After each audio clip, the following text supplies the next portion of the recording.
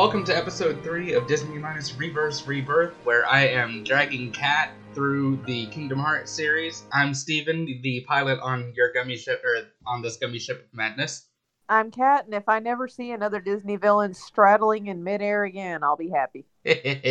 Okay, listeners, first off, we're going to go ahead and level with you guys. This is the second time that we're recording this episode, so we're not going to turn the timer on. We're probably going to stop in about the same place unless we just breeze through it or something. We'll kind of see how that goes. Craig turned out to be a jerk the last time and just quit recording without notifying us a third of the way in. So Craig was a bitch bot. Okay, so fingers crossed. We're going to go ahead and get into it, though, starting with, go ahead, Kat, and tell them what happened last time. Okay, so some weird shit's going down in Wonderland. Well, I mean, it is Wonderland. Well, that's very true. Let's see, the Cheshire Cat is a dick. Yes. The Queen of Hearts is also a dick, but we already knew that part. And Alice has disappeared, so we're not sure what happened to her. And the doorknob is a dick, too. Yes, well, to be fair, he's just asleep. Well, I mean, mood. I'm the same way, so especially when I can't sleep. But yes, we saw in a cutscene that Alice has been captured by the bad guys that, for some reason, I've decided to refer to as the Coalition of Evil. I'm pretty sure I mentioned last time, but if you do the Tarzan world first, that cutscene will have, or not Tarzan, if you do Olympus Coliseum first, that cutscene will have Snow White instead of Alice, which is neat. Right. And then, let's see.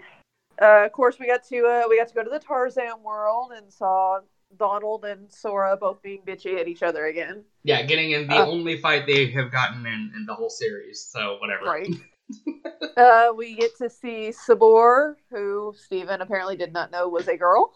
Yeah, I don't know how I never caught that, but whatevs. Well, I mean, to be fair, in the actual movie, too, they never refer to Sabor as anything other than her name. I don't think they ever refer to her by any kind of pronoun. Yeah. In fact, I think they only say her name once. Yeah, I was gonna say, I didn't remember them ever using her name, but, yeah. Yeah, oh no, that's right. Kala does use her name at the beginning when she says, his parents were killed by Sabor or whatever. Okay.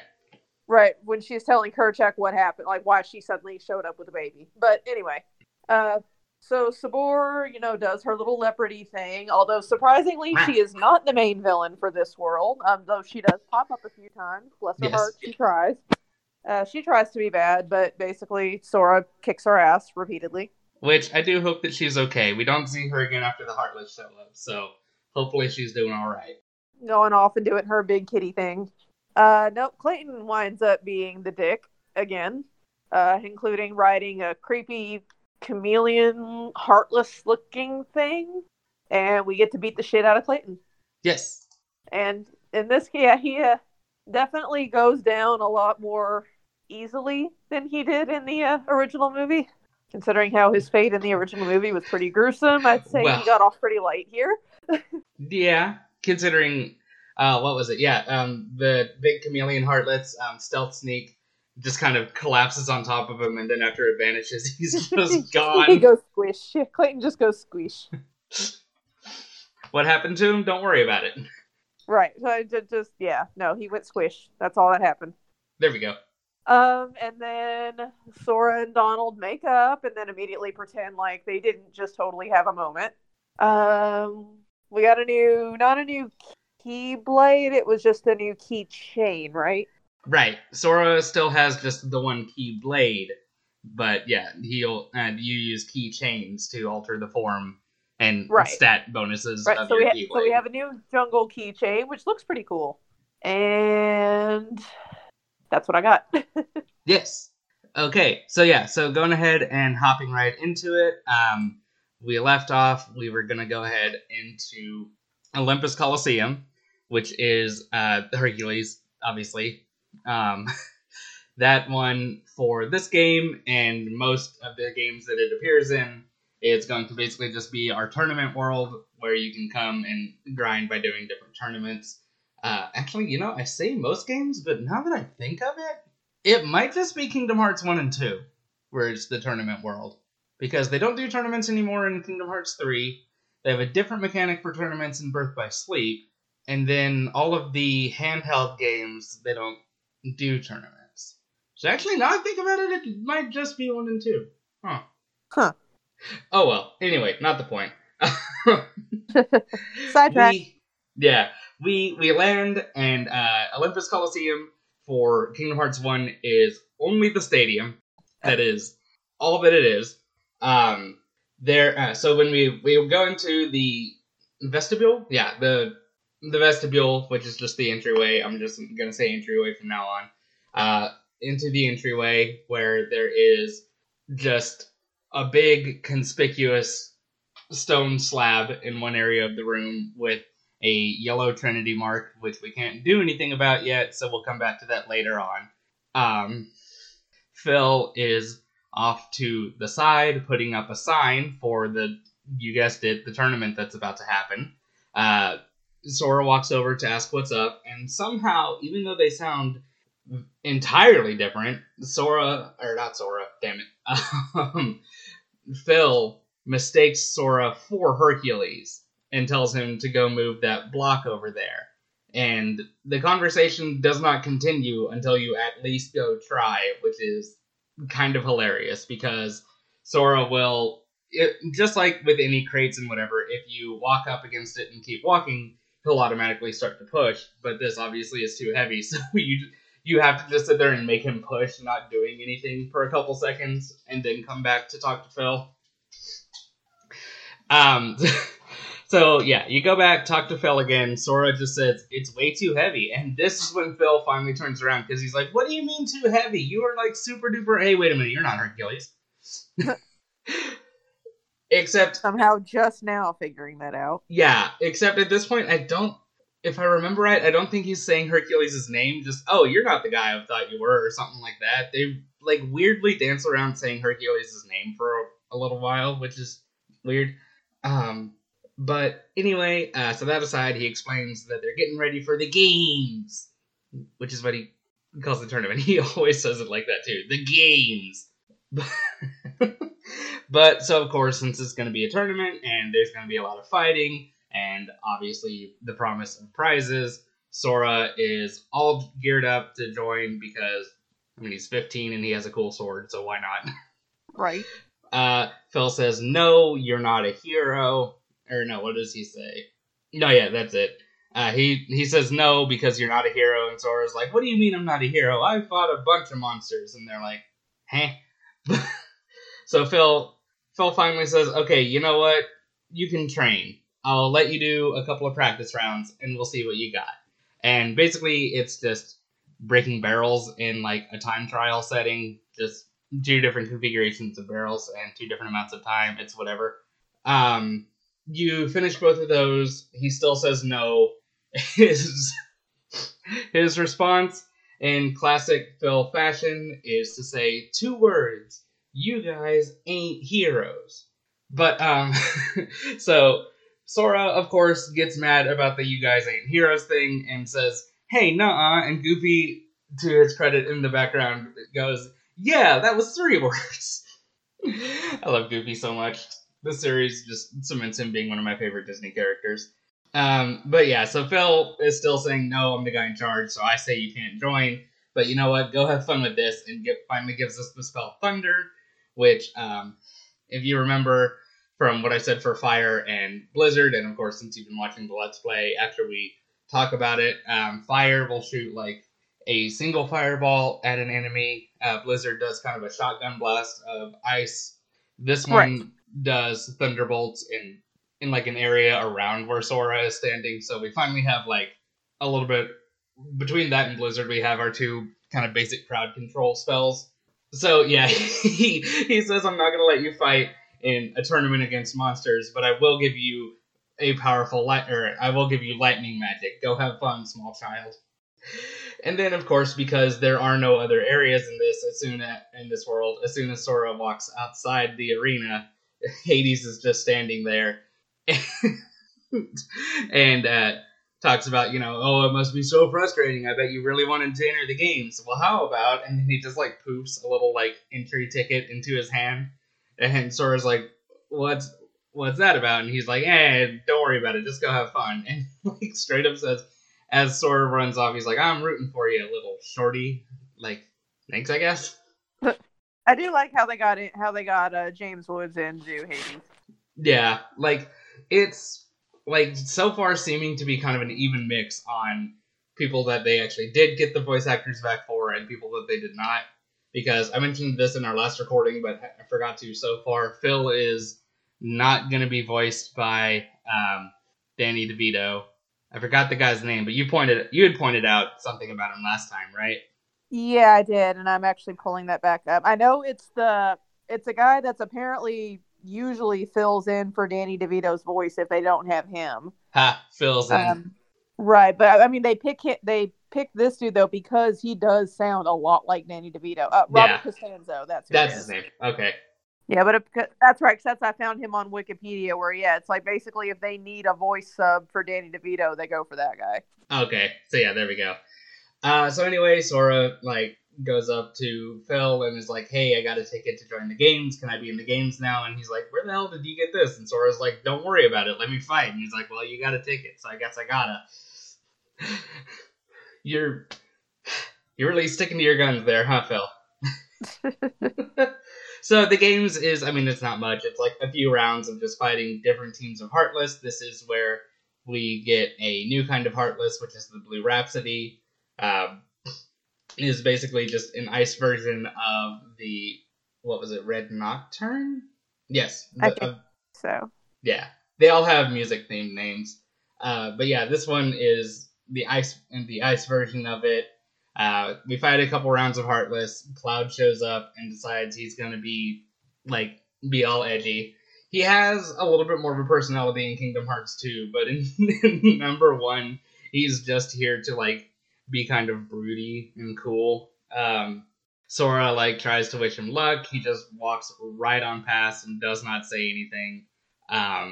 We get a scene of him talking to Hades after a couple more fights where basically so far for some reason it seems like all Cloud cares about is the fact that Hercules isn't here yet, which is part of the reason he ignores Sora, because Sora's not Hercules, so he doesn't care, I guess, whatever.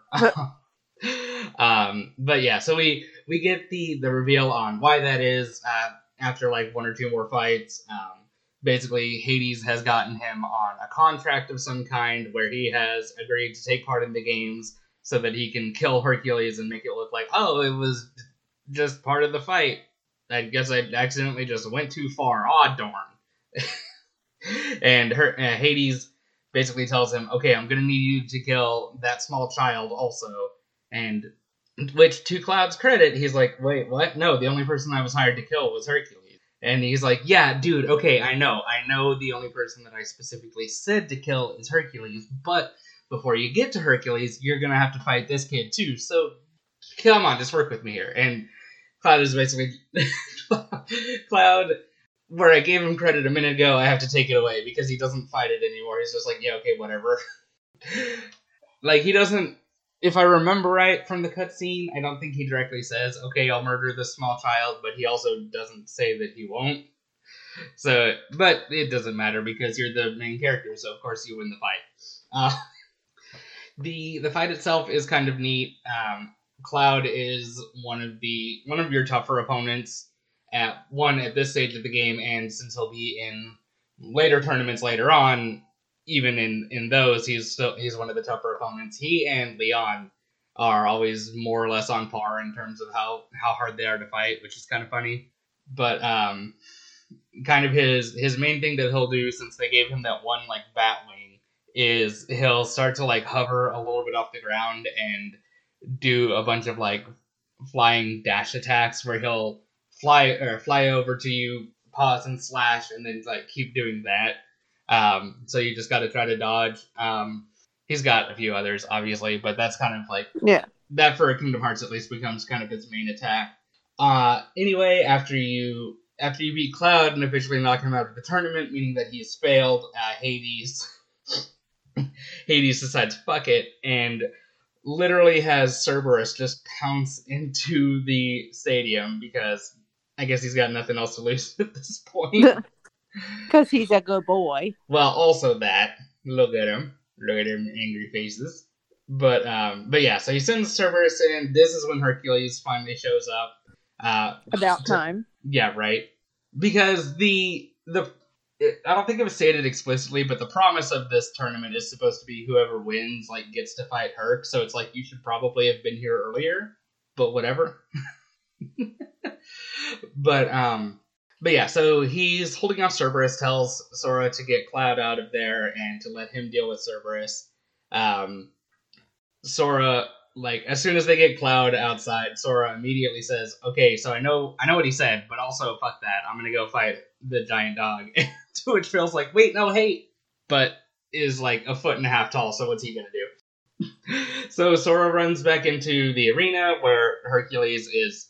Like, the cutscene is framed, so he's supposed to be on the ropes, but really you just kind of see him, like, jump back as if he's dodging an attack, because it's not like they can really show us too much, I guess. Right.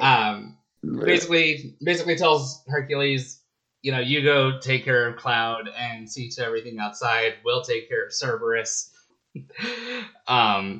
This was a boss fight that I absolutely hated as a kid.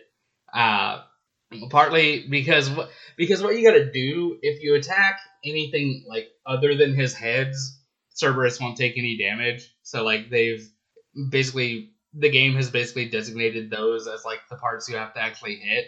So that gives you two options. You can try to run around behind Cerberus, climb up his legs, run across his back, and start hitting him in the face, which will work for a little bit, but he moves around so much you're probably going to fall off. Or you can try to get on the ground right up in front of him, jump up, and start trying to hit him and keep repeating that. But he moves around so much, and he's so big that all of his stomps basically just send out little shock waves. So if you're close enough to his feet, you're going to get hurt there, so you got to keep moving.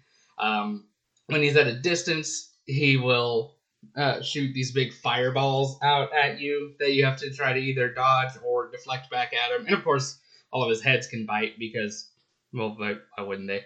Right. My least favorite, and I guess probably his most powerful attack, is all three heads will start like breathing. Looks like they're just belching darkness into the ground. I'm not really sure. But basically what that'll do is it'll cause like a bunch of these like little darkness explosions to start chasing after Sora. So you gotta try to run and dodge. Basically, they're such that if you get hit by one, it'll stagger you long enough that you're probably gonna get hit by a couple more. So it's like you gotta really make sure that you're able to dodge all of them. And at this stage in the game, he's a strong enough opponent that back in the day, I could never beat him without going back over to the Tarzan world first for one, the stat boost that you get from Jungle King and just the extra leveling up from fighting the Heartless there, and two, the fact that you get Cure off of that, so that I'd be able to heal myself in the middle of the fight. But yeah, so you finally beat him.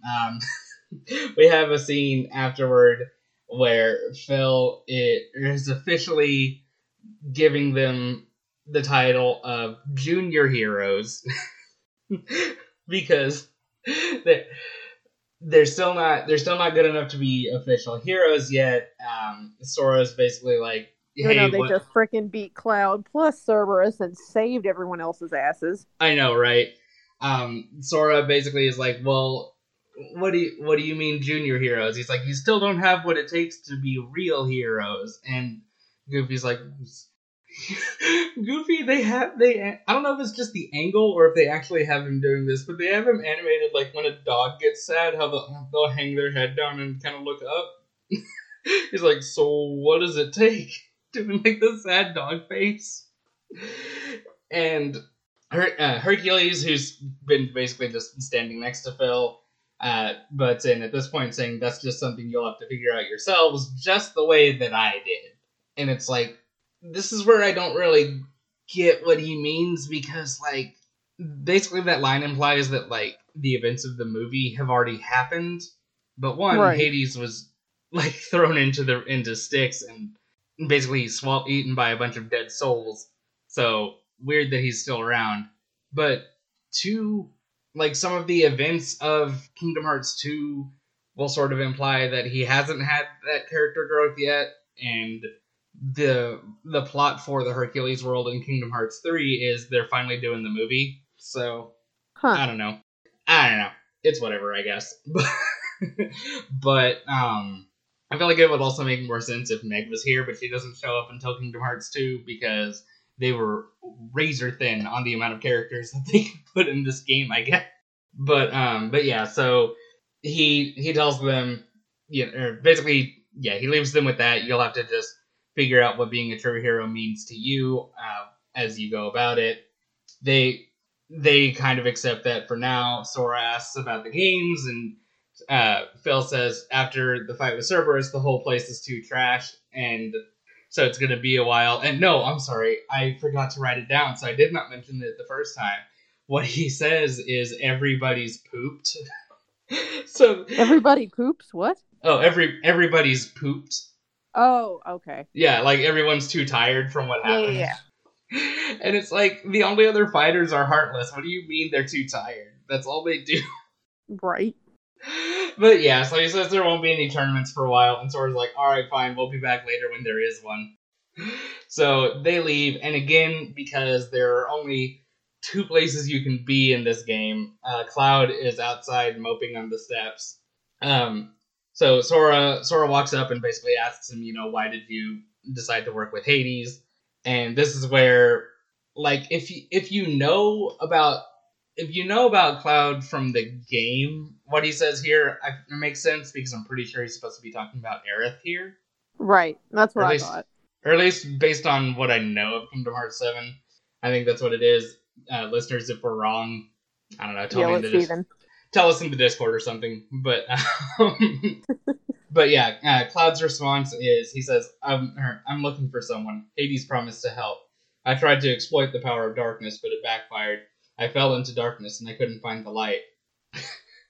To which Sora, the sweet little boy that he is, just goes, you'll find it. I'm searching too. Cloud says, for your light, don't stop searching for it. And so they kind of end things there. Sora asks him, how about a rematch sometime, no power of darkness or anything else. They have him do the cool guy hair flip. And he goes, I think I'll pass. But as he leaves, he does get... This is the thing that... They don't do this anymore, so it really only bugs me here. Or at least I don't remember this ever happening again. He hands Sora something, and basically says, like, make good use of it. But what he gives him is an ability that you can turn on or off. The ability is called Sonic Blade, and I actually really like it. Because basically, since Sora can't fly, it's kind of his closest equivalent to what they made Cloud's signature attack, how he would, like, fly around and slash. So it'll basically be like Sora will, like, thrust forward and kind of, like, dash a few times with the Keyblade. Mm-hmm. If you're fighting bigger bad guys, it's a really good attack to use against them, because if you can time it right, it can get, like, a pretty good amount of damage done in a really short amount of time, but it's only good for, like, a single opponent, so you don't really do too well with it in groups, but whatever. So I don't understand, though, how he was physically handing it to Sora. Which, and again, they don't do that. They decide, I guess, to drop that as a thing from now on, because that never happens again. It's very strange. Yeah. And again, because there is nowhere else for this to happen, the camera just kind of pans over, and on, like, the other side of the front yard, Hades is pouting and being Hades when he's mad, and Maleficent shows up. They don't even have, like, much of a conversation. Basically, she offers to help, which I guess would just sort of mean, like, supplying more Heartless or something. I don't really know. But right. But Hades just straight up tells her, this is my story, or something like that. And he's like, no, leave me alone. I don't want your help. And she's like, alright, fine, bye. Which I think is also part of the reason there's not much in the way of storyline in this world. Because Hades basically said, no, it's just going to be tournaments. I'm going to find a way, or I'm just going to throw enough enemies at Hercules until he dies. I mean, that works too. Yeah. it's worth a shot, I guess. I don't know. And this was where we decided, since I'm just telling you the Keyblades as we do the world instead of when they would pop up in the actual progression, this is where we touched on the Keyblade for this world called Olympia, because That's the cloudy looking one, right? Yeah. Because this one, like the one from Wonderland, is one that you don't get until a lot later in the game, which is dumb. Mm-hmm. Especially because, like, while this one does give a better stat boost than the one from Wonderland. It gives +9 to strength, which for some reason they increased to +10 for final mix, and then +0 to magic. So if you're going on like a pure strength build, this one is probably one that you'll get a decent amount of use out of, because I don't quite remember how that makes it stack up to other Keyblades you get around that point in the game, but +10 to anything is always pretty decent, of course. But yeah, so the description for Olympia is a powerful weapon that is difficult to deflect, capable of inflicting mighty critical blows, which, like, the stat or whatever for, like, landing critical hits is never something that's displayed, and gameplay-wise, I've never been able to tell the difference between a regular hit and a critical hit, so that has never really meant much of anything to me, just that this Keyblade, I guess, is a little bit better at critical hits than other Keyblades. So, yeah, so yay for it, I guess. But as World Keyblades go, I do sort of dig this one. Of the... what is it, like 4 or 5 Hercules World Keyblades over the course of this series, this one's probably my favorite, just because it is a little bit simpler and a little more straightforward. We'll see the others as we get there, obviously, but yeah. Yeah. So that takes care of the storyline for Olympus Coliseum for now. Like I said, we will be back, and the Keyblade for it. So from here, since there's nowhere else that we can go in our little ring of space, and since we got those 2 weird gummy pieces that nobody knows what they are, it's back over to Traverse Town to see if Leon and his group know anything. And so at this point, we can do the Red Trinities, which I should have checked since yesterday if which one it's actually called. I want to say it's called Trinity Bash, since the little cutscene for it is just Sora, Donald, and Goofy like all running face first into whatever it is that's marked with the Red Trinity. But so we can do Red Trinities now. As we go through the world trying to find Leon and the others, we get 2 new Heartless so far, the Yellow Opera and Green Requiem, which were basically the Thunder and Cure versions of the little floaty element dudes, respectively. There's an alleyway off, because if you remember, Traverse Town is set up in districts, so the main area is District 1, then you've got Districts 2 and 3. Sort of coming off of District 2, there's a little alleyway area. In that alleyway is a set of bars that we can now break down to go through literally this area is just called the Secret Waterway. Which, like a sewer? Or? Kind of. Like, what it is that little alley behind or off to the side of District 2 has, like, kind of what looks like it would just be, I guess, sort of like an aesthetic, decorative little stream or whatever going through it, and it just flows into here. So, not quite sewer, because obviously it's not like there are no people, so it's obviously not like there's any sewage happening. But yeah. But so I don't have any. This was the one I didn't have any pictures for yet, because there will be like actual cutscenes happening in here later on. So I'll get pictures for it once that happens.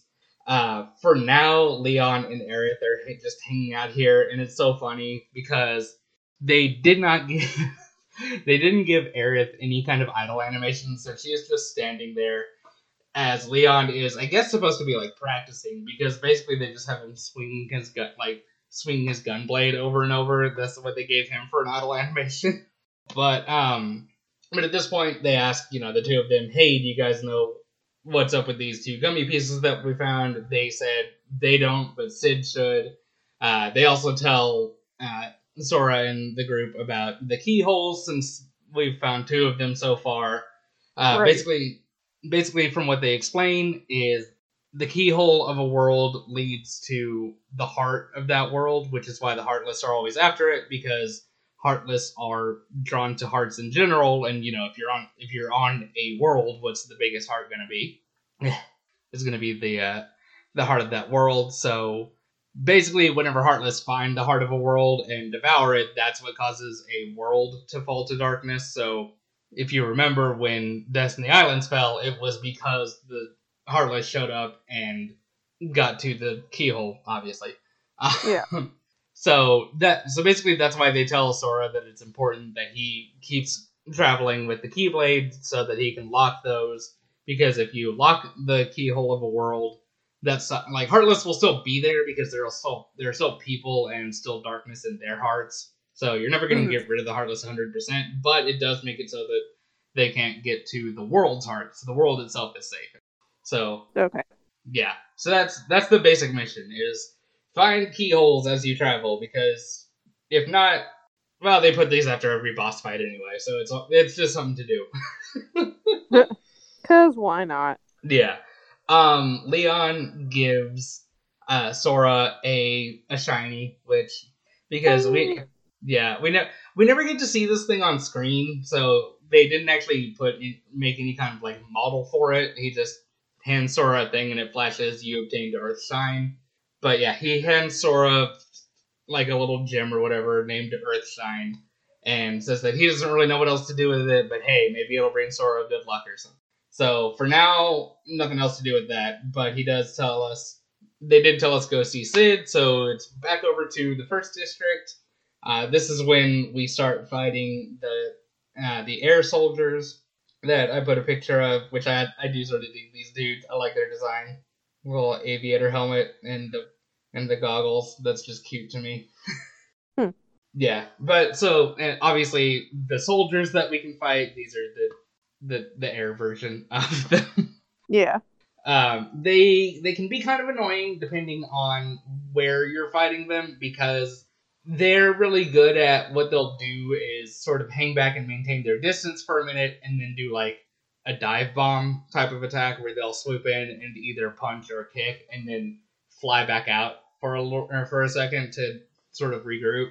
So, like, depending on if you're fighting in more of an open area, then I mean you can just dodge their hit, run around and fight them. But depending on where you are, it's like if you're anywhere that has ledges, these guys will hang out just off of the ledge. So there are portions of the game where fighting these guys is real dang annoying, because it'll cause you to fall off of wherever you are. But if you're just in like an open area, then they're so we finally go find Sid. He he tries to scold Sora and the gang for not knowing anything about gummy blocks, but it's like Sora's 14 and doing all of this for the first time. Like, cut the kid a little slack. Exactly. But basically, and in fairness to him, we find out like basically his thing is that he's like a gummy block technician or whatever. So it's basically like the car guy getting mad that other people don't know about cars. But he says they hand him the 2 like that they found, and he says, "Oh, okay, well I'll go put these on, or I'll go install this in your ship, and if you don't mind running an errand for me." Basically, he was about to take a book over to Merlin that Merlin had asked him to fix up, because I guess when Merlin found it, it was busted. Which, I mean, yeah, fair. So basically he said, take this over to Merlin, and I'll go ahead and install that new gummy on your ship, and then tell you about it later on. Obviously you agree, because fucking what else is gonna happen?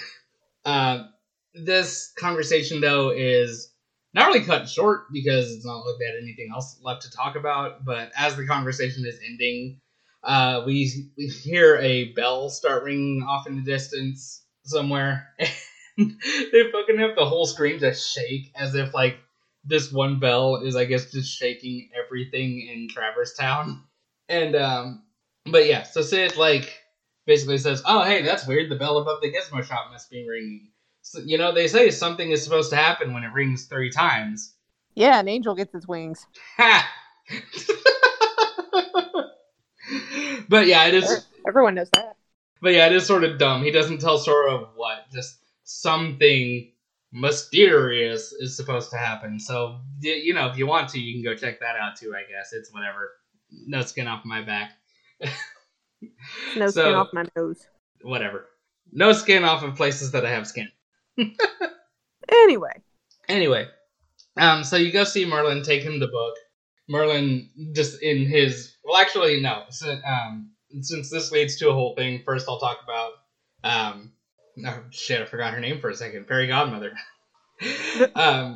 You give Fairy Godmother Earthshine, and this is where this is where summoning comes into the game. She explains when some worlds fall to darkness, if a person there is particularly strong-willed, instead of fading away like everybody else, their heart will be crystallized to basically just as a way for them to, like, I guess, sort of stay safe until they can find somewhere that they can not die.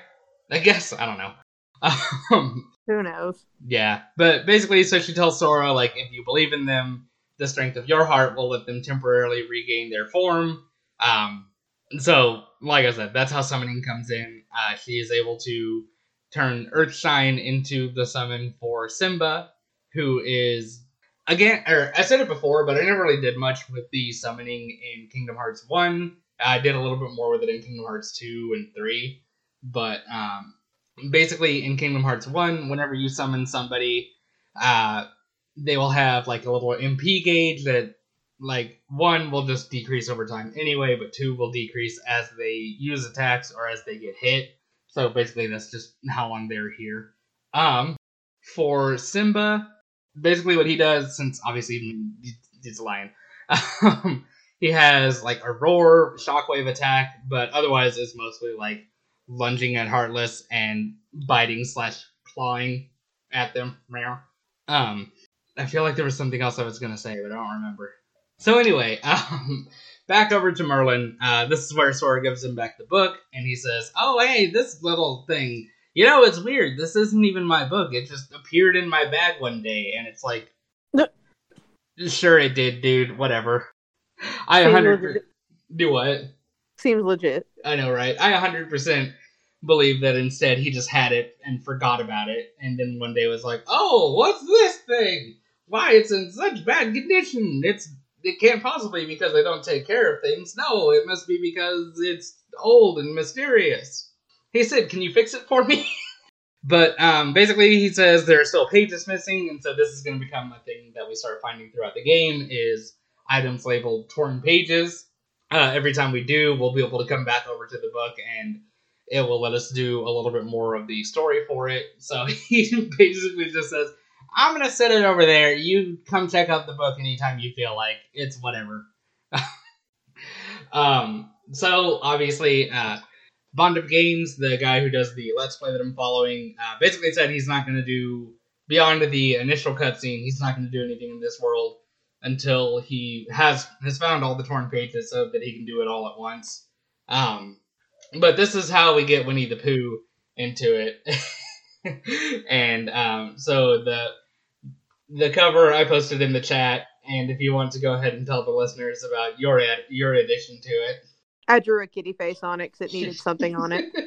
She did, because the cover of the book is completely blank, so she drew a kitty face, which... I improved it. Yeah, you did. Which I am still gonna use as the cover art for this episode, I think, because that's just funny. Yes. But, because it's awesome, that's why. Also this. But yeah, so we go into the book and find out, oh, this book / world is called The 100 Acre Woods. Anyone who knows anything about Disney can tell you what that is now. So this will be how Winnie the Pooh is incorporated into the series. It's always going to be interacting with the 100 Acre Woods book in one way or another. Which, as a kid, I never really liked because there aren't any enemies. It's just coming in here to do mini games and hang out with Pooh's friends. But it's a little breather world. yeah, exactly. No, yeah, like now that I'm older, I like it because, like you said, it's a little bit of a breather world. Hanging out with Pooh and his friends is just chill. There aren't any stakes to it like there are throughout the whole rest of the game. You can come back and do these. Not that I came back and did them a bunch because there is still not much to it, but you can come back and just chill out, do these mini games as many times as you want, whenever you like, and just have yourself a good little time. I mean, I So look at it as it's kind of like, do you remember Pokemon Stadium for the N64? vaguely, that was back when Blockbuster was still around, so we never Yeah. actually owned it, but we rented Pokemon Stadium a few times. Yeah, I owned Pokemon Stadium. I think my Okay. dad still has his old N64, but that's basically what it was. Is you had the arena, where you actually fought, but then it had like a little mini game side where you could just, you Oh could crap, that's race. right. Remember, you could like race Rattatas, or it was like a sushi eating game with Lickitung, and it was just like little fun games you could play when you got bored with, beating the crap out of other people. The only two that I remember are the sushi one with Lickitung Yeah. and like the Magikarp jump. I do remember. Now that you mentioned, I do remember that one. I remembered racing the Rattatas and then the sushi game. The sushi game was Fair. my favorite. Yeah, that's fair. But Oh that's man, basically that what was the Hundred weird. Acre Woods one kind of reminds me of. It's basically like that. It's just a little, as your, probably if you were playing this as a kid, like you said, it would be like, oh, this is boring. Why am I here? But then as an adult, it's like, okay, fine. Finally something. Everything isn't trying to kill me. Exactly. Exactly. And because it's so much more chill, your attack command, which normally either says attack or strike, I'm pretty sure it says attack, changes to say hit, which is just kind of funny to me because there's nothing here for you to fight. You're not getting into any fights, but if you want to go over and smack that log, then I guess go for it. But anyway, it's not all fun and mini games. There there is also sadness, as we find out. No. Yes, we walk up and Winnie the Pooh, comma Winnie the is sitting on a log, just muttering to himself, just going think, think, think, think, think. And so when Sora walks up to be like, "Yo, hey, little dude, what's up?" Because finally somebody smaller than him that he can actually refer to as little guy. Right. I mean, to be fair, though, it's even if a stuffed animal was like 10 feet tall, you would still refer to it as little guy. You're not wrong. But Pooh says that he's trying to think of a way. Okay, hang on. I wrote the quote down. He says, "I was thinking of a way to say goodbye to Pooh." And Sora, having never met this dude before, is like, "Well, who's Pooh?" And he's like, "Oh, I'm Pooh." And he's like, "Well, what do you mean you're trying to say goodbye to Pooh?" And this is where we find out that not only is the book missing pages, all of Pooh's friends are gone because of it. Everyone that he knows from the Hundred Acre Woods has vanished, and he is convinced that he'll disappear any day now. And so he's trying to figure out how to say goodbye to himself. I'm gonna be okay. Oh. I know. Like, why? Why do you gotta do this to the guy? So why you gotta hit us in the feels like that, man? I know. So basically, Sora tells him, "Don't worry, I'm sure your friends are out there somewhere. You just sit tight and hang out, and you know what? I'll be your friend, and I'm not gonna go anywhere except that he immediately leaves. So it's whatever, I guess." But yeah, so they both agree they're gonna be friends, and that his friends will show up eventually, and everything is gonna be okay. So yeah, so that's what's going on in Winnie the Pooh. We will, like I said, we'll come back to it later on in the game once we've gotten all of the lost pages, or the torn pages rather. That way we can just do the whole thing all at once.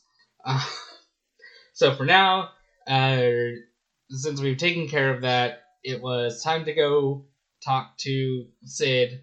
Sid had told us to meet him in his house in the 3rd district, so it's back off to the 3rd district. We get in a fight with some Heartless, and Riku shows up. I keep wanting to say he shows up during the fight and helps out, but no, that's a different thing later on. He shows up after the fight, and he has got What happened? Aw, Casey. I know. Okay, sorry. Okay. official friend of the show, Casey, posted into the Ansem Report channel where I post all of these pictures that she hopes everything is good this time around because, like I said before, Craig dipped on us like right about here last time. So yeah, It fingers didn't crossed. tell us, by the way, so we didn't even realize till we were like done recording at almost like 11 o'clock last night. I know. I hate it. Anyway. But yeah, so Riku shows up. He has got this edgy ass batwing sword with an eyeball in it called Soul Eater. I want it as a keychain. Fair. I tried to find it on Amazon last night and I couldn't find it, and it makes me upset. Oh, which I'm actually surprised about. I swear I thought I had seen keychains of it, but I found like a bunch of necklace sets where they have like all the different keyblades like as a necklaces, but it's like I don't want a necklace. It's like I don't want a necklace and I don't need 12 of them. I just want that little thing as a keychain. Okay, that's probably what I was thinking of then. That's probably why I thought I had seen keychains of it. Might have been. It didn't look like any of the necklace collections had that one though. Lame. I know. I think it's only ones that Sora carries, possibly, but I'm gonna find that keychain. I believe in you. I want it. But yeah, so listeners, if anybody knows a non-spoilery way to get Kat a little Soul Eater keychain or something, send that her way. You would be my best friend forever and ever. See, there you go. But yeah, so Sora, is of course all excited. He's finally found one of his friends. Neither of them knows where Kairi is. Just like Sora, Riku says that he's been searching. Goofy mentions that, hey, Riku, guess what? Sora's the Keyblade Master. And Sora's like, yeah, I am. As if that should mean anything to Riku at this point. But yeah, Riku's like, cool story, bro. Yeah. But so you remember back in the first episode when Leon tried to take the Keyblade away from Sora, right? Wait, what? Oh, you remember what happened back in the first episode when Leon tried to take the Keyblade from Sora, right? Yeah. It keeps going back to Sora, right? Yeah. If anyone other than Sora takes it, it'll poof back over to his hands. Well, go ahead and just put an asterisk by that rule, because once Goofy says, hey, BT Dubs, Sora's the Keyblade Master, the camera pans over to show Riku just holding the Keyblade, and he goes, oh, so this is a Keyblade. And Sora's like, hey, what? And instead of it poofing out of Riku's hands, he just kind of tosses it back over to him, which, Riku, you're 15, so I'm going to say maybe you don't know any better. Don't throw swords around. I mean, unless you're trying to form a basis of government. What you mean it? And you're a water retard. It took a minute, didn't it? Listen, you. Okay. To be fair, that mostly came to mind because I did laundry earlier, and one of the shirts that I folded is my Monty Python shirt that says "I'm not dead yet" on the front. Oh, okay, there you go. But yeah, so for some reason Riku can hold the Keyblade, which is weird. Don't worry about it. Riku's got to be special. But yeah, Sora basically says, "Hey, Riku, you should come with us, and we can keep looking for Kairi together." And I still don't have an explanation for why this would be, but Donald says no. Why you gotta be a dick, Donald? Like he doesn't give a reason. He just says no, and Sora's like, well, why not? And he says, because I said so. The only thing I can think is whenever we see inside the cockpit of the gummy ship, it does only ever have 3 seats. So maybe he's saying that because Riku would have nowhere to sit, but I really don't know. It just seems weird for him to say no. But, whatever, I guess. It gives them an excuse to look away from Riku, because when they turn back, he's gone. So, okay. I guess that's happening. But, so now that we're out of that cutscene, since we have Thunder, this is where you can use it to zap a very big exposed wire that's just sitting out. Somebody should probably fix that at some point. It does not do anything that we're able to see. For some reason, as a kid, I thought it was what turned the lights on the little fountain behind us that has a picture of Lady and the Tramp. But that's not true. The lights are already on for that. So, but yeah. So I do. Or now that I'm older and have actually like checked, I do know what it does. We'll get to that in a minute. For now, we go back and meet Sid in his house. Basically, he says, "Hey, I got that navigation gummy installed in your ship, so you should be able to see some new places now. And I even threw in a warp gummy for the heck of it. And Sid, you are my favorite person right now because I told you, I think last time, how I am not a fan of the gummy ship sections in the first game, right?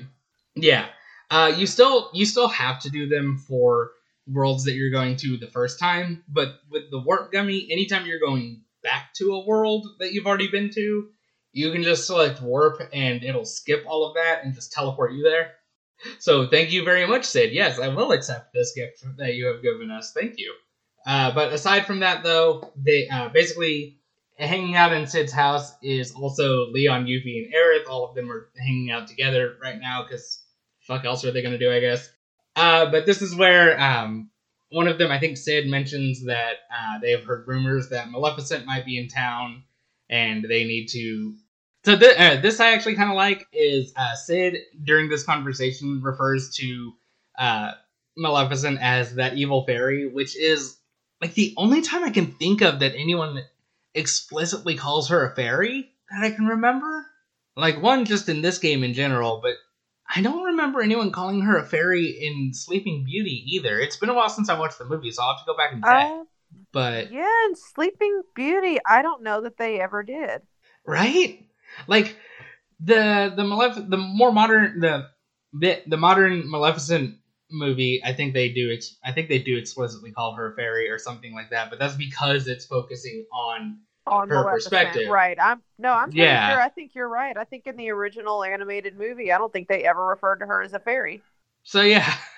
So I like that because the few other times that they do refer to her as anything, I think she gets called a witch a few times throughout the series, which she's evil and using magic, so basically. But yeah, this is the only time I can think of where anyone actually calls her a fairy, which is kind of neat. But that aside, they do explain. This is where we get not the full details, obviously, but this is where we get basically the backstory for Leon's whole group. We don't get the name of the world yet, but they're all from a different world where all of them, I don't know if they well, I guess they must have known each other to some extent because they mentioned that they all escaped with Sid. So it seems like since he knows about gummy ships and stuff now, that's probably just what he used to do back in the day and got everybody out, or got these three out at least. Basically, the world that they were living in about 9 years ago, Maleficent showed up with a swarm of Heartless, and I think they say conquered. Hang on one sec. I'm pretty sure I wrote it down. Okay, no, yeah, they just say she took over their world with a swarm of Heartless about 9 years ago. They mention again that their world used to be ruled by a guy named Ansem who had been researching the Heartless, and that he wrote down everything that he knew about them in a report that, as far as they know, is mostly scattered, although Maleficent probably has most of it. They had mentioned, I don't know if you remember from our first episode, but they had mentioned Ansem's reports once already. But so this is basically just kind of reminding the player, hey, you're going to start finding these things soon. But yeah, so yeah, kind of setting that up as far as their backstory, which will come up again later on in the game, so I like them at least establishing it here. We don't really get the rest of the conversation because instead it pans outside to where Maleficent and Riku are just standing like 2 feet away from the window of this little house that they're all in. And just watching Sora and the others. And this is where Maleficent tells Riku that Sora has gotten new friends and that he's completely replaced Riku and doesn't even care about finding Kairi anymore. We don't get Riku's response to this because this is just where the cutscene ends. So, hey, Maleficent, maybe don't. But yeah, so it comes back out of that. Mentions again, the navigation and the warp gummies. Yuffie brings up again, they say something should happen when when you ring the bell 3 times. So like, I wonder what this game wants us to do next. But yeah, so surprise, surprise, we go to the Gizmo shop that they mentioned, which I hate that they call it a shop because this is not set up like a place where you would buy shit. It's just they have a lot of weird clockwork mechanisms and shit just built into the walls of this building. But you can't like actually buy anything? No, like there's nobody here selling anything. You would think with them calling it the Gizmo shop, this would be where you like buy items or something, but Huey, Dewey, and Louie have got their own store set up for that, so I hate that they call it a shop. I don't know why I'm hung up on this, but yeah.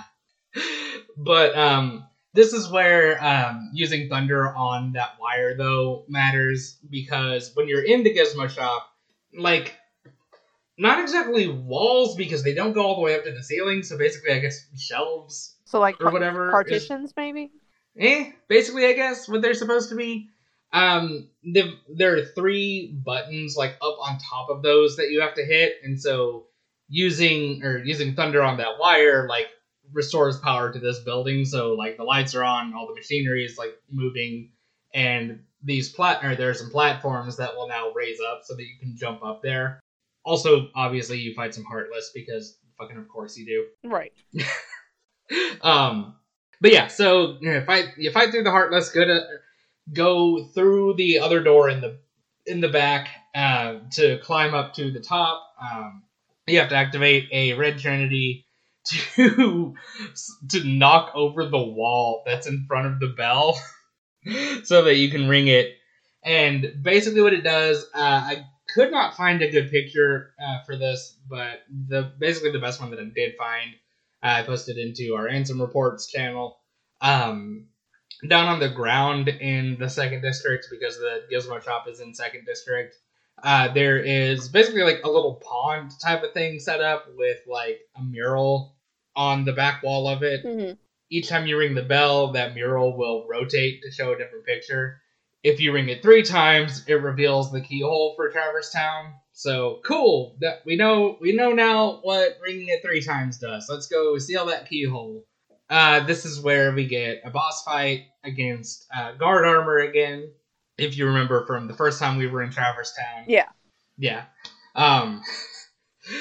Instead, though, after we hit it like a few times, it acts like the fight's over, but then turns out, oh, nope, that was just a fake out. The whole thing, like, flips over, its torso flips upside down, the arms rotate themselves down to become feet, the feet rotate themselves up to become hands that are basically just like little pincher claws.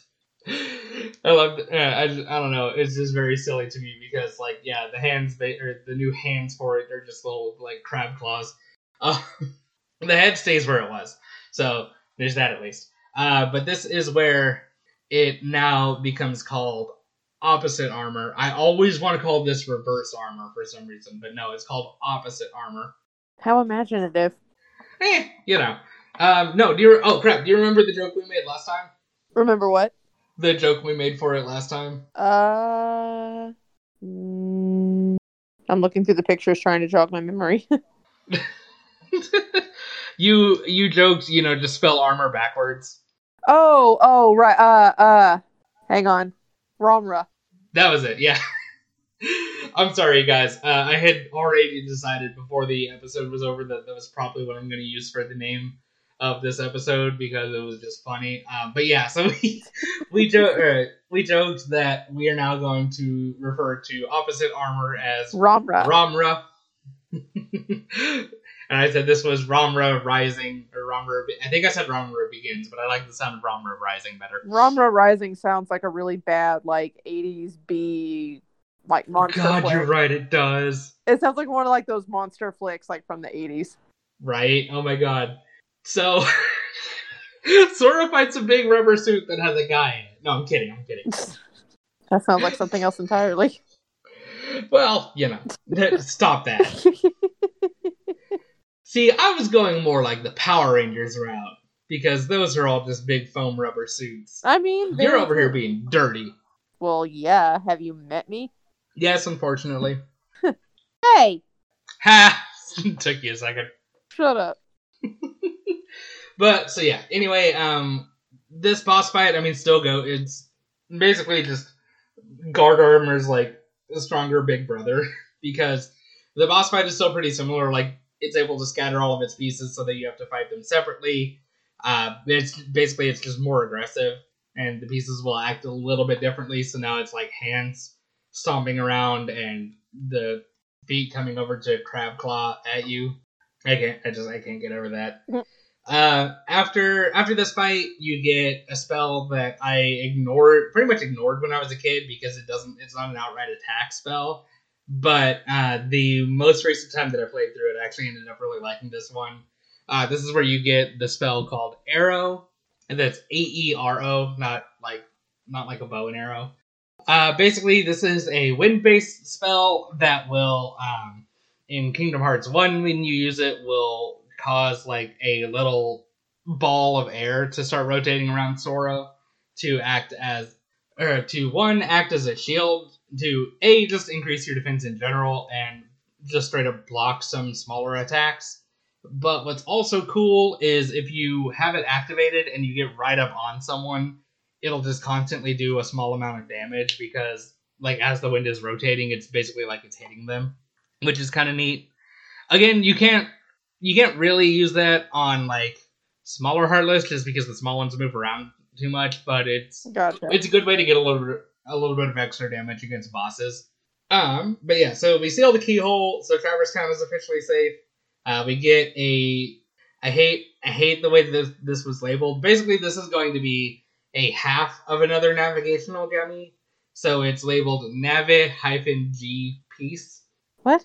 So just, I don't know, it's like Navi-G, which is just awkward to say. But yeah, so we get a Navi-G piece. If you go back and ask Sid about it, basically he'll say this is part of a pair, so there's nothing you can do with it yet. We'll have to look for the other piece to it somewhere else later on. Okay. Did you hear something? Huh? I'm gonna probably cut this out, but did you hear something? There's a train in the background on my side. Oh shit! Okay. My apartment's near train tracks. Okay. Oh jeez. And I've got my sliding glass door open right now, so that's why it's a little louder than usual. Okay. It was like that was what I thought it was, but I was like just out of nowhere I heard a sound and I was like sitting here meerkatting for a second, just going, huh? Anyway, back on track. Yes. Track like a train. Anyway. God damn it, Steven. Jeez. Anyway, okay, so we leave Traverse Town because now there are more places we can go. The map hasn't expanded for us to see them yet, but basically, if you scroll back up and look at the picture I posted of like this section of space, we have like these two little wormholes that have popped up now. So if you go back and fly into one of those, it'll take you into like, basically a space highway, now I think of it. Or a space tunnel, I guess. Like a wormhole? Anyway, that's... Do what? Like a wormhole? Shut up. Yeah, the wormhole's like a wormhole. Smart ass. Oh my god. Do what? Nothing. No, that's not me being a smart ass. That was me derping out and you clarifying, honestly. But yeah, so that's how you get to, because it's this section of like 4 worlds on a small ring, and then hang on, I'm trying to count it all up. Hang on. 5 worlds on the next ring. So yeah, it's 2 rings with like 2 little weird bands connecting them to each other. Before that though, there's a tournament available at Olympus Coliseum. That quick. So the tournaments, the like regular tournaments, because this one doesn't have anything story related to it, I'm kind of just going to breeze over. This one is 10 rounds. There's nothing new introduced in the tournaments, again, unless it's like a story related one, like the first one, how that was the first time we saw the Blue Rhapsodies. Mm-hmm. But yeah, so it's 10 rounds. Each round is a team of like different configurations of Heartless. What is sort of neat that you can do for the tournaments, and if I remember right, I think Kingdom Hearts 2 does the same thing, but you go through it once, just regular Sora, Donald, and Goofy all together. Then once you beat it, that will unlock a solo mode where you go back through the tournament with only Sora. Once you beat that, it will unlock a time trial mode where it'll obviously give you a set amount of time to beat the tournament within. If you fail, you have to start over. Lame. I'm not as big a fan of the time trial modes just because, like, I always end up getting either sidetracked or having enemies like stay just far enough away from me that it eats up a lot of time getting to them. But you can come back and do each of the 3 versions of each tournament as many times as you want. So later in the game, the tournaments do become a pretty decent way of grinding. So you don't have to run all over a world looking for Heartless. You can just hit play or hit start on a tournament and just do that for a while. Especially because there aren't really any stakes to it. If you lose, like out in the worlds, if you die, it'll set you back at like your last checkpoint, which is usually whenever you enter the area that you're in, and all progress will be lost. Any items that you found, any experience that you gained, all of that resets to whatever it was when you first entered that area. For tournaments, you keep it. So if you got to where like you needed 1 or 2 more Heartless beaten to level up, and then died and had to start that tournament over, you're still just 1 or 2 Heartless away from leveling up. So even if you come into a tournament and you're not strong enough to beat it yet, hey, guess what? Keep losing and you'll get strong enough. But yeah, so the 3 prizes that you can get for this tournament, the team prize is you get the spell Gravity, which was another one that I ignored when I was a kid, but used a little bit more often. Coming back to it now that the last time that I played through. Basically, what Gravity will do is it creates like a field of effect. Basically, like it'll have like a blackish purplish ball of energy, just sort of like swell out and appear, like centered on whatever Heartless you're locked on to, or if you're not locked on, then just sort of generally in front of you. Okay. Yeah, anything that's caught up in it, obviously, since it's gravity, the visual effect that it gives is it will flatten everything, which can be useful in slowing people down, or especially on the large bodies, because if you remember those, you can only do damage to from behind, so it makes it a lot easier to get behind them once they're flat, because you can just step over. In terms of damage, this is why I eventually stopped using Gravity on my most recent playthrough, because it deals damage a little bit awkwardly. Instead of it just being like, does this much damage like fire and everything else does, Gravity bases it on a percentage. Mm-hmm. So it'll do like 30% of whatever health they have left is now gone. So it can be useful as like your initial attack, because it'll eat away a big chunk of their health and then you can keep going. But like it's never going to be your finishing blow on anybody, because it does as a percentage instead of just a straight up amount of damage. But just depending on how you strategize your fights, it can be neat to do. So that is kind of the main prize for the first tournament, which is called the Phil Cup. The solo prize is you get a skill called Combo Plus.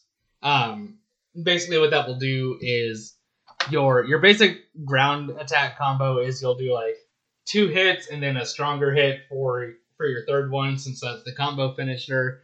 This adds 1 to your combo, which is good because your combo finishers do more damage the more hits are in that combo. Mm-hmm. So, then your combos, 1, deal a little bit more damage to Heartless because now there's an extra hit, and it'll make your finisher a little bit stronger. For your prize on the time trial is a skill called Tech Boost, which I think I explained tech points in one of the other 2 episodes. But basically, if this is a thing I don't remember really seeing outside of Kingdom Hearts 1, so they might have dropped it after the first game. But basically what it does is if you time an attack right and like block and use your attack to block an enemy's attack, or if enemies that are element based, if you attack them with the element that they're weak against, it'll give you tech points, which are basically just extra experience for like doing good. Nice. Basically, yeah. And so tech boost will increase the amount that you get for that. So again, if you're strategizing well, it's a way to milk a little bit of extra experience out of different Heartless. So that's always useful, I guess. I was always more just straight up like my fighting style on these is always just run in and just hit people until they're gone. So I never really did a whole lot in the way of getting like tech points out of Heartless, but if you're not me, then these can be pretty useful. But yeah. So that's what you get from this tournament. Now we can head over to Agrabah to start, which I hope you like Agrabah, because holy shit are we going to keep seeing this world. Even the little logo thing looks like it's infested with mushrooms. There's oh yeah, I forgot you said that, yeah. It does! Oh my goodness. Got little warty mushrooms.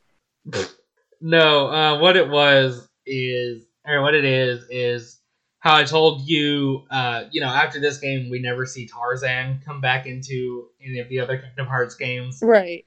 So many of them come back to Aladdin. Like, Kingdom Hearts 1, Chain of Memories, because Chain of Memories redoes, like, all of the same worlds from Kingdom Hearts 1. Kingdom Hearts 2 has Agrabah, 358 over 2 days. Does Agrabah. Coded hits Agrabah again. Birth by Sleep does not. That's the only one I think that doesn't, except Kingdom Hearts 3, aside from Hercules, is entirely new worlds. So yeah, but Kingdom Hearts 3 and Birth by Sleep, I think, are the only 2 games in this fucking series that don't go to Agrabah.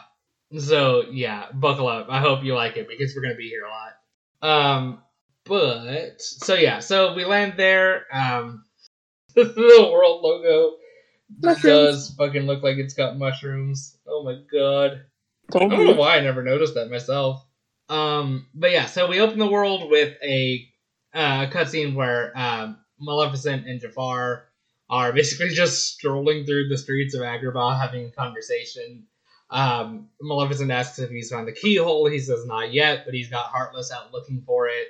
Iago flies up and says he hasn't been able to find Jasmine anywhere. She must have hidden herself too good or whatever. Maleficent says that sucks because we need the princesses apart.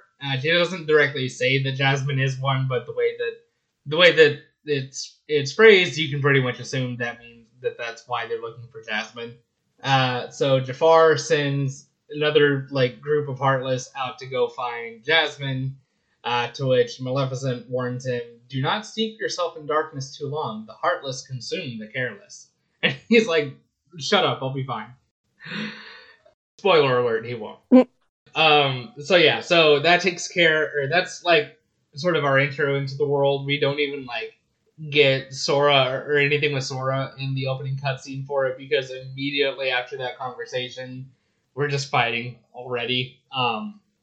The picture of it is already in the chat, of course, but the first new Heartless that we get for this world is called a Bandit, which, what did you say these guys look like again? You had pointed out that they're like something.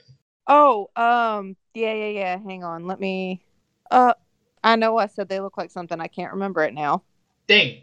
If you remember, we'll come back to it, I guess. I'll probably think of it. Although, actually, now that I look at it right now, going back and looking at it, it looks like who was the kid from Charlie and the Chocolate Factory? Violet, the one that got turned into a blueberry? Huh. That's kind of what it looks like. Oh! No, now I remember. The dude from Spyro that stole the eggs. Oh, that was it. Okay, that was stealing the eggs. The na guy. Yeah, that little dude. That's what he reminded me of. Oh my goodness. Okay. So we get tape. Huh. I'm picturing them with a cape now. Right. You know, it's good to me. I like to think about it.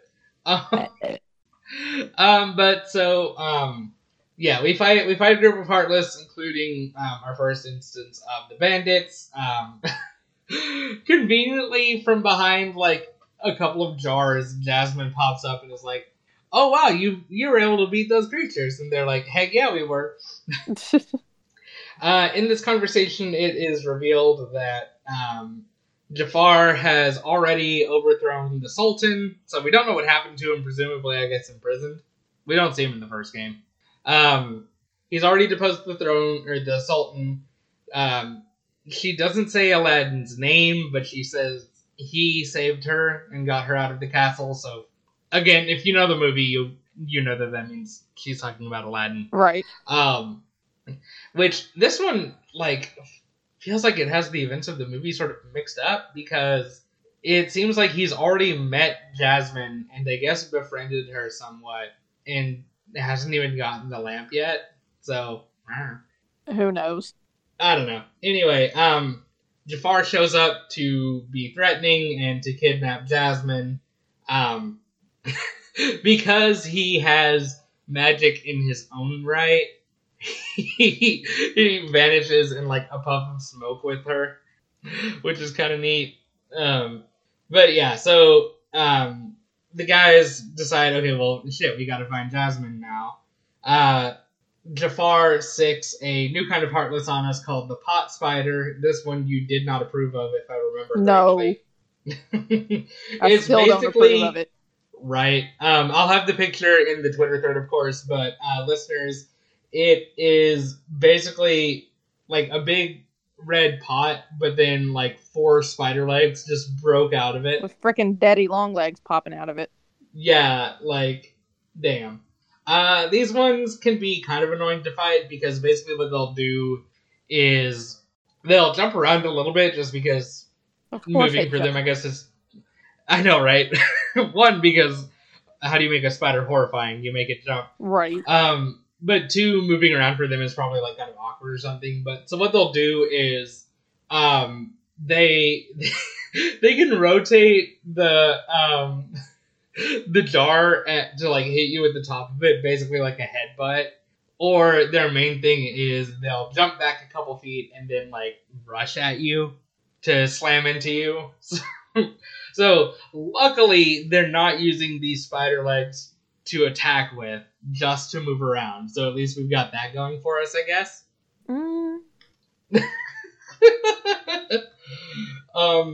But so we make our way to Aladdin's house. Somehow, see, and again, this is where like the events of the movie are getting really mixed up, because somehow Carpet is already here, like with a box having fallen on top of him or whatever. But so we get the box up of Carpet and it flies off. Goofy, I think it is, points out that it looked like he was flying out toward the desert, so we go after him to be like, well, hey, maybe he knows where this Aladdin guy is.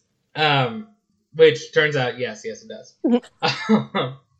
The Carpet, like, I guess through gestures and body language, makes them understand that Aladdin is in trouble and it needs to take them out to where Aladdin is. And we don't see enough of the area yet, but when we come back to it later, like, they are right outside the Cave of Wonders, trapped in a sinkhole, it looks like. But so, obviously, you know, fight some more Heartless, get them out of the sinkhole.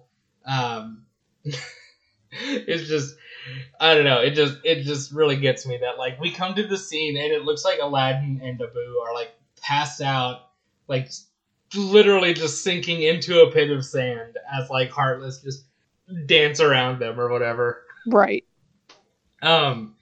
But so Aladdin goes ahead and uses his first wish. Frankly, in my mind, he's wasting it, because after the fight, a few more Heartless show up, so he uses his first wish to make Genie get rid of the Heartless.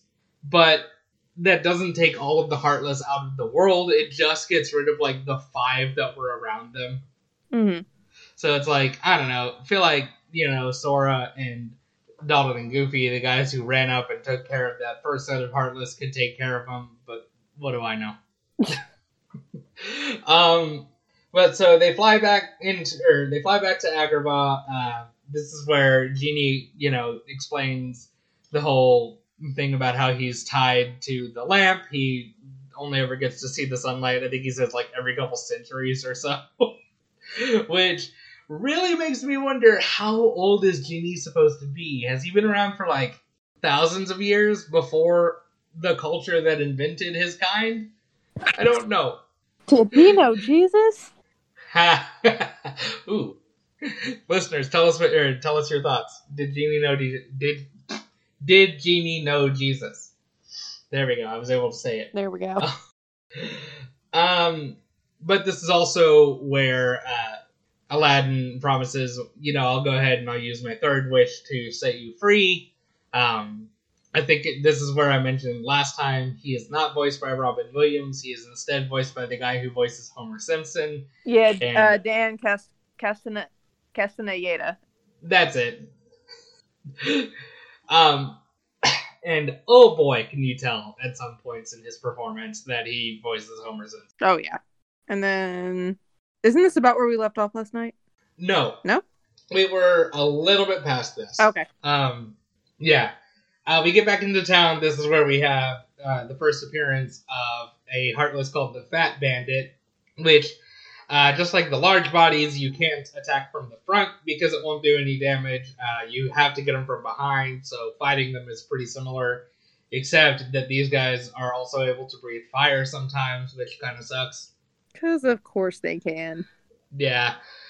Also, what I hate, large bodies never seem to do this, but fat bandits will sometimes show up 2 or 3 at a time, which, on their own, they're not that tough because you can just maneuver around them and you're fine, but they start to clog up the screen and just get to a point where, like, you're just bumping into them, and they can be annoying to fight. There's, I forget which one, but one of the tournaments, one of the rounds is literally, like, 2 large bodies and 3 fat bandits, and I hate that fight so much. Because, like I said, they'll all be trying to, like, charge at you and stuff, and they're also big that they just clog up the little area that you've got to fight them in. I hate it. But anyway, we confront Jafar. Aladdin uses his second wish to tell Genie to rescue Jasmine, because what it is Jafar is standing up on, like, not exactly the side of a building, but basically just on top of a low wall from them. So Genie, like, flies up, grabs Jasmine, and is gonna bring her back down. But, like, right at that fucking moment, Iago swoops in and steals the lamp from Aladdin and takes it over to Jafar, and this is where it comes into play. Oh crap, sorry, I've got to obey whoever has the lamp. And do what? I said fucking bird. Right. Basically, Genie, and because I guess this is sort of just the way it's framed, it looks like this might just be automatic, is whenever someone new gets the lamp, he probably just vanishes from wherever he is, if he is out, just back inside the lamp. What that means, though, is that he just drops Jasmine, and she ends up landing in one of those pots that becomes part of an enemy that Jafar summons called the Pot Centipede, which is basically this weird, like, centipede head and butt that will then gather a bunch of pot spiders between them to form a long centipede body. Trying very hard not to make a human centipede joke right now. Okay, I got through it. Kat, have you seen that? Have I seen what? Human centipede. Yes, I saw the creepy ass centipede. No. Human centipede. Oh, have you seen Human Centipede? No, I haven't seen it, but I know about it. Okay, I've seen the first 2. Apparently it's a trilogy. Have not seen the third one yet. Listeners, I have heard that it was a trilogy, but I refuse to ever watch any of them. Yeah, don't. Listeners at home, don't. I mean, unless you're like me and you're just drawn to that specific type of bad movie. Slide aside, since we're going a little bit quicker than we did before. The Human Centipede movies, sprouting off from in the first one, it's a crazy German scientist captures 3 people and decides, you know what?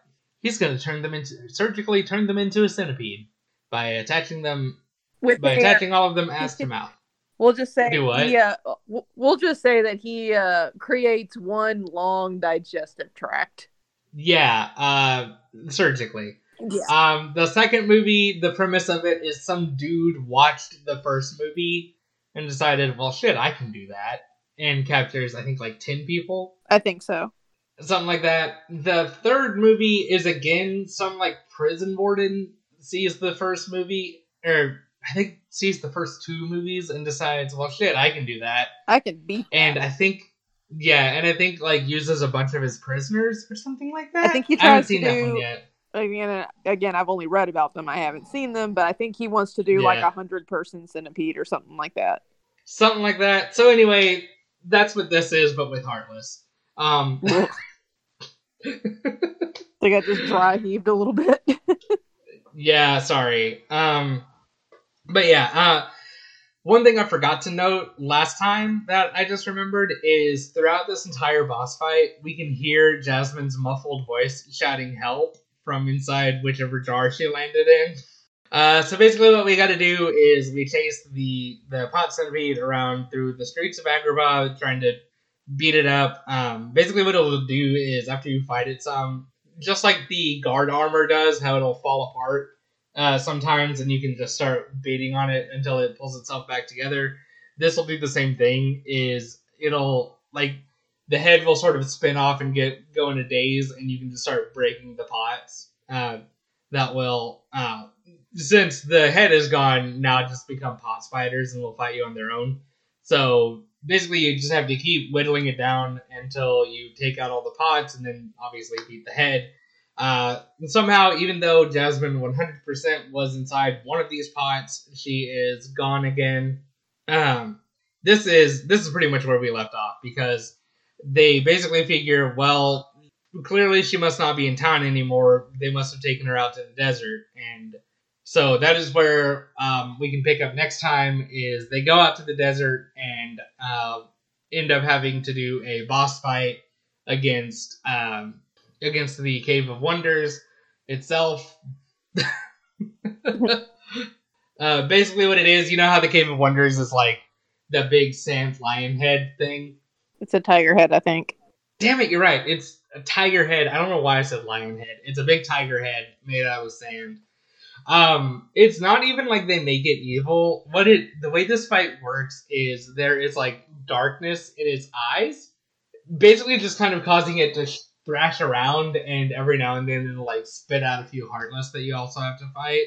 So what you have to do is crawl up on or run up onto its back around the front side of its head and just like fight or beat up like the weird little like flames or swirls or whatever of darkness that are in front of each of its eyes. And then once you do that, it will go back to just being like its normal cave entrance self.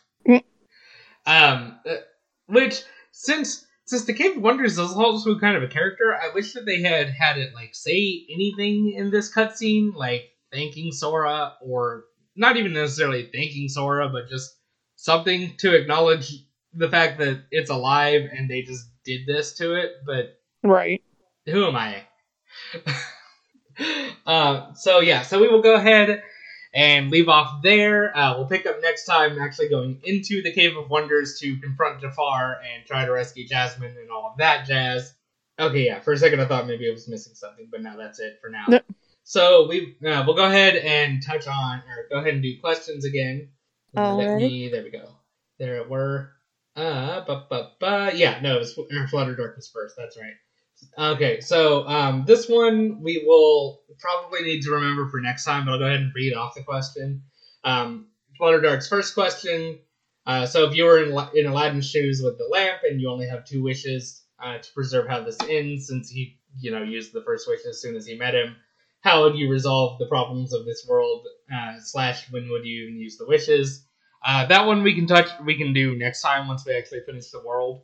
That works. So yeah.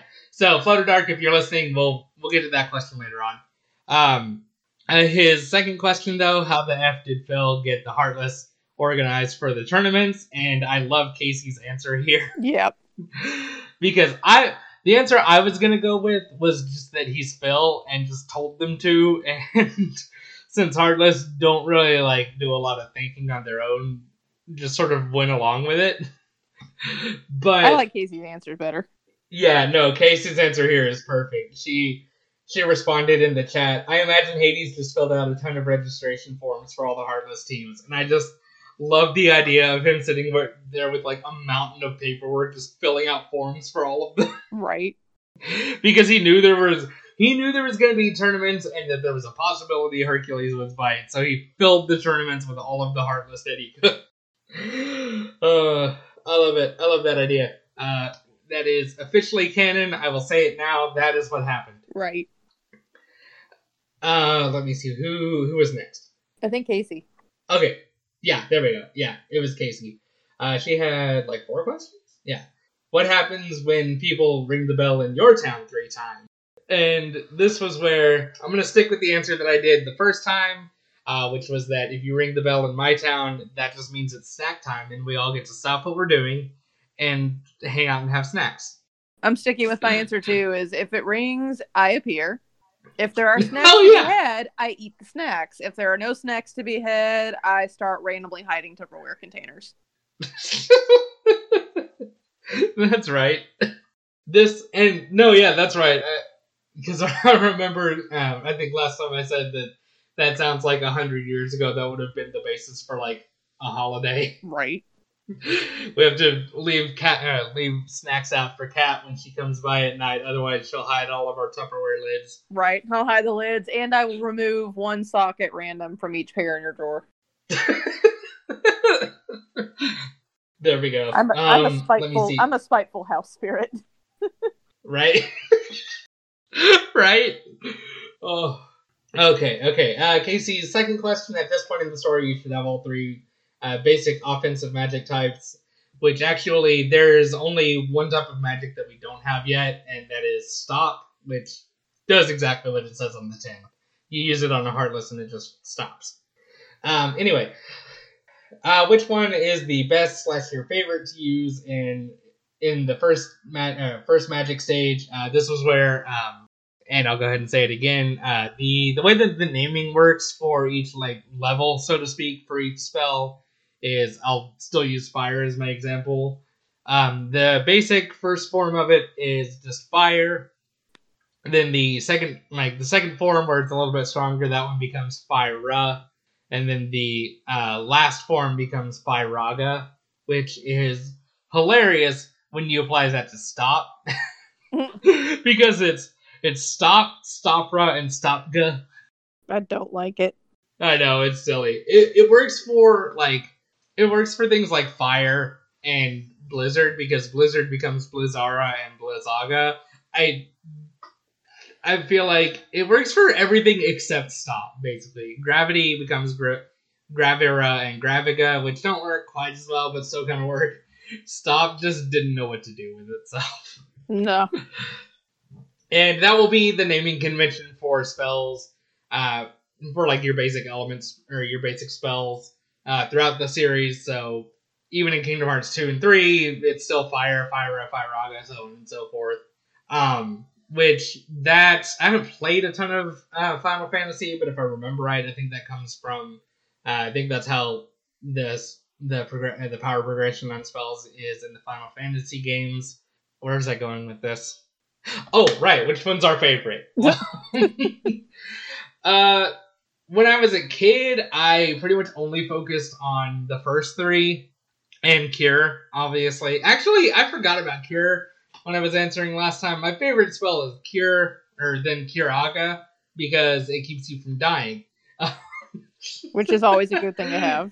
Right. But of the 3 basic ones, I would say my 2 favorite are probably tied at Blizzard and Thunder, because Blizzard does that like shotgun blast out in front of you, whereas Thunder does like a few in kind of a ring around you. So just sort of depending on how you're dealing with enemies, they're both pretty much equally useful. And then if I remember right, I think you, since you haven't been playing the games, just went with what you think of the elements themselves. Right. So again, I haven't played the game, so I can't say for sure, but I do know that like going by games where you do get to use elemental attacks, I would probably do Blizzard. Because like with a fire, it's, for me, like the way I see the elements is like lightning or thunder is like one, it's like a power blast, you know what I mean? Like, it's a burst and there it is, that's it. With fire, of course, it's got lingering damage because it spreads and burns.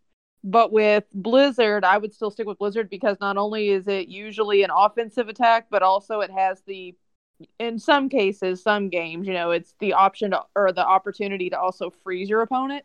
Yeah. So it's like, I'm going to beat the shit out of you and I'm going to make sure you can't get away while I do it. Yeah, so which I would have yeah, to that was where I mentioned stop last time, because that's basically what stop does. Right. In these games is the Heartless that you use it on just stops. Right. Which, now that I think about it, does not work on Gravity, and stop both don't work on bosses. So that makes part kind of sense. sucks. I mean, that makes sense though. Yeah. But yeah, exactly. It makes sense. What was Casey's third question? There it is. Did you figure out to cast Thunder on that switch to make the Gizmo Shop have power at the normal time? Or were you like me and did it near the end of the game? And this was where I still have to give a disappointing answer, because I don't remember my first playthrough well enough to really say. I feel like I probably was in the middle of a fight and just coincidentally was close enough that when I cast Thunder, it ended up hitting the wire also. Nice. But it's hard for me to say, because now, since I know about it, I just go do the thing as soon as I have Thunder. So yeah, sorry on that one, Casey, but I can't really give you the kind of answer you were probably looking for there. She did have one last question that she put on a spoiler tag, which this one I decided was fine. It's not too much of a spoiler. She says this may be sort of spoilers for Birth by Sleep, but why in the hell are the trophies from Kingdom Hearts 1 in the vestibule in Birth by Sleep? Did Phil leave them in storage until Sora reminded him he could get them out? And basically, because I've said before that Birth by Sleep is a prequel. I don't remember if I've said how far in the past it is set.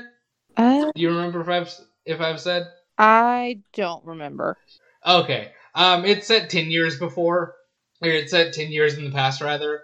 And so, yeah, you don't do any tournaments in the Hercules world, but when you do go there to do the world storyline, yeah, all of the trophies that you can get in this game are just on display in, the trophy case there, which, real talk, it probably just comes down to, the assets were left over and were still able to be used since Birth by Sleep was on the PSP. They were probably able to just go ahead and move them over there without it being too much of a hassle. But I do really like the idea that Phil just has the one copy of each trophy and lets people hold it and pose with it for a little bit after the tournament, but then just goes, and I'm going to take that back and put it up for the next. That works. I know. I really like the idea of him being like, hey, yeah, cool, you won, now give it back. But yeah, so that takes care of questions for these and for our movie episodes. You can always ask questions in the Discord on the Mickey's Mailbag channel. That you can do anytime. And then for each episode, I'll also put a Twitter post out. So if you want to ask us questions on Twitter, definitely feel free to do that as well. Real quick, for plugs, just 1 second. There we go. Yeah, on Twitter, you can find us at Disney-Pod. You can find me on my dad joke page at dad_tastic. I just post one dad joke every day. My main Twitter account is at Marshmallow, which is spelled like marshmallow, except it's got my last name in it. And since Nero is not on these episodes, I'll still go ahead and plug for them. Nero is at Dragon Smoocher on Twitter, and they also have a She-Ra rewatch / discussion podcast called The Podcast of Power. That you can find on Twitter just at Podcast of Power. I'm not very far into it because I decided to rewatch She-Ra along with it, but so far they're good. And you can find me floating around various, usually Norse and pagan Discords, and you can also catch me on our usual podcast, of course, Disney Minus. Yes. which, let me see, once this goes up, we will have already recorded for it, but the next main episode that will be coming out is going to be Zootopia. So look forward to that, y'all. I watched that earlier today. There we go. I need to watch it probably a couple more times before the episode happens. But yeah, so yeah, keep looking forward to new episodes of this and to whatever movie we talk about after Zootopia. By the time this comes out, no, it will not have been announced. That's right, because we'll be recording the Zootopia episode. Right. Duh. So by the time the next episode of this comes out, it will be too late because we'll be recording that one. You know what? Time is fake. Have fun. Be good. Try not to get turned into a Heartless. All of that jazz. Or if you're not good, just don't get caught. Also that.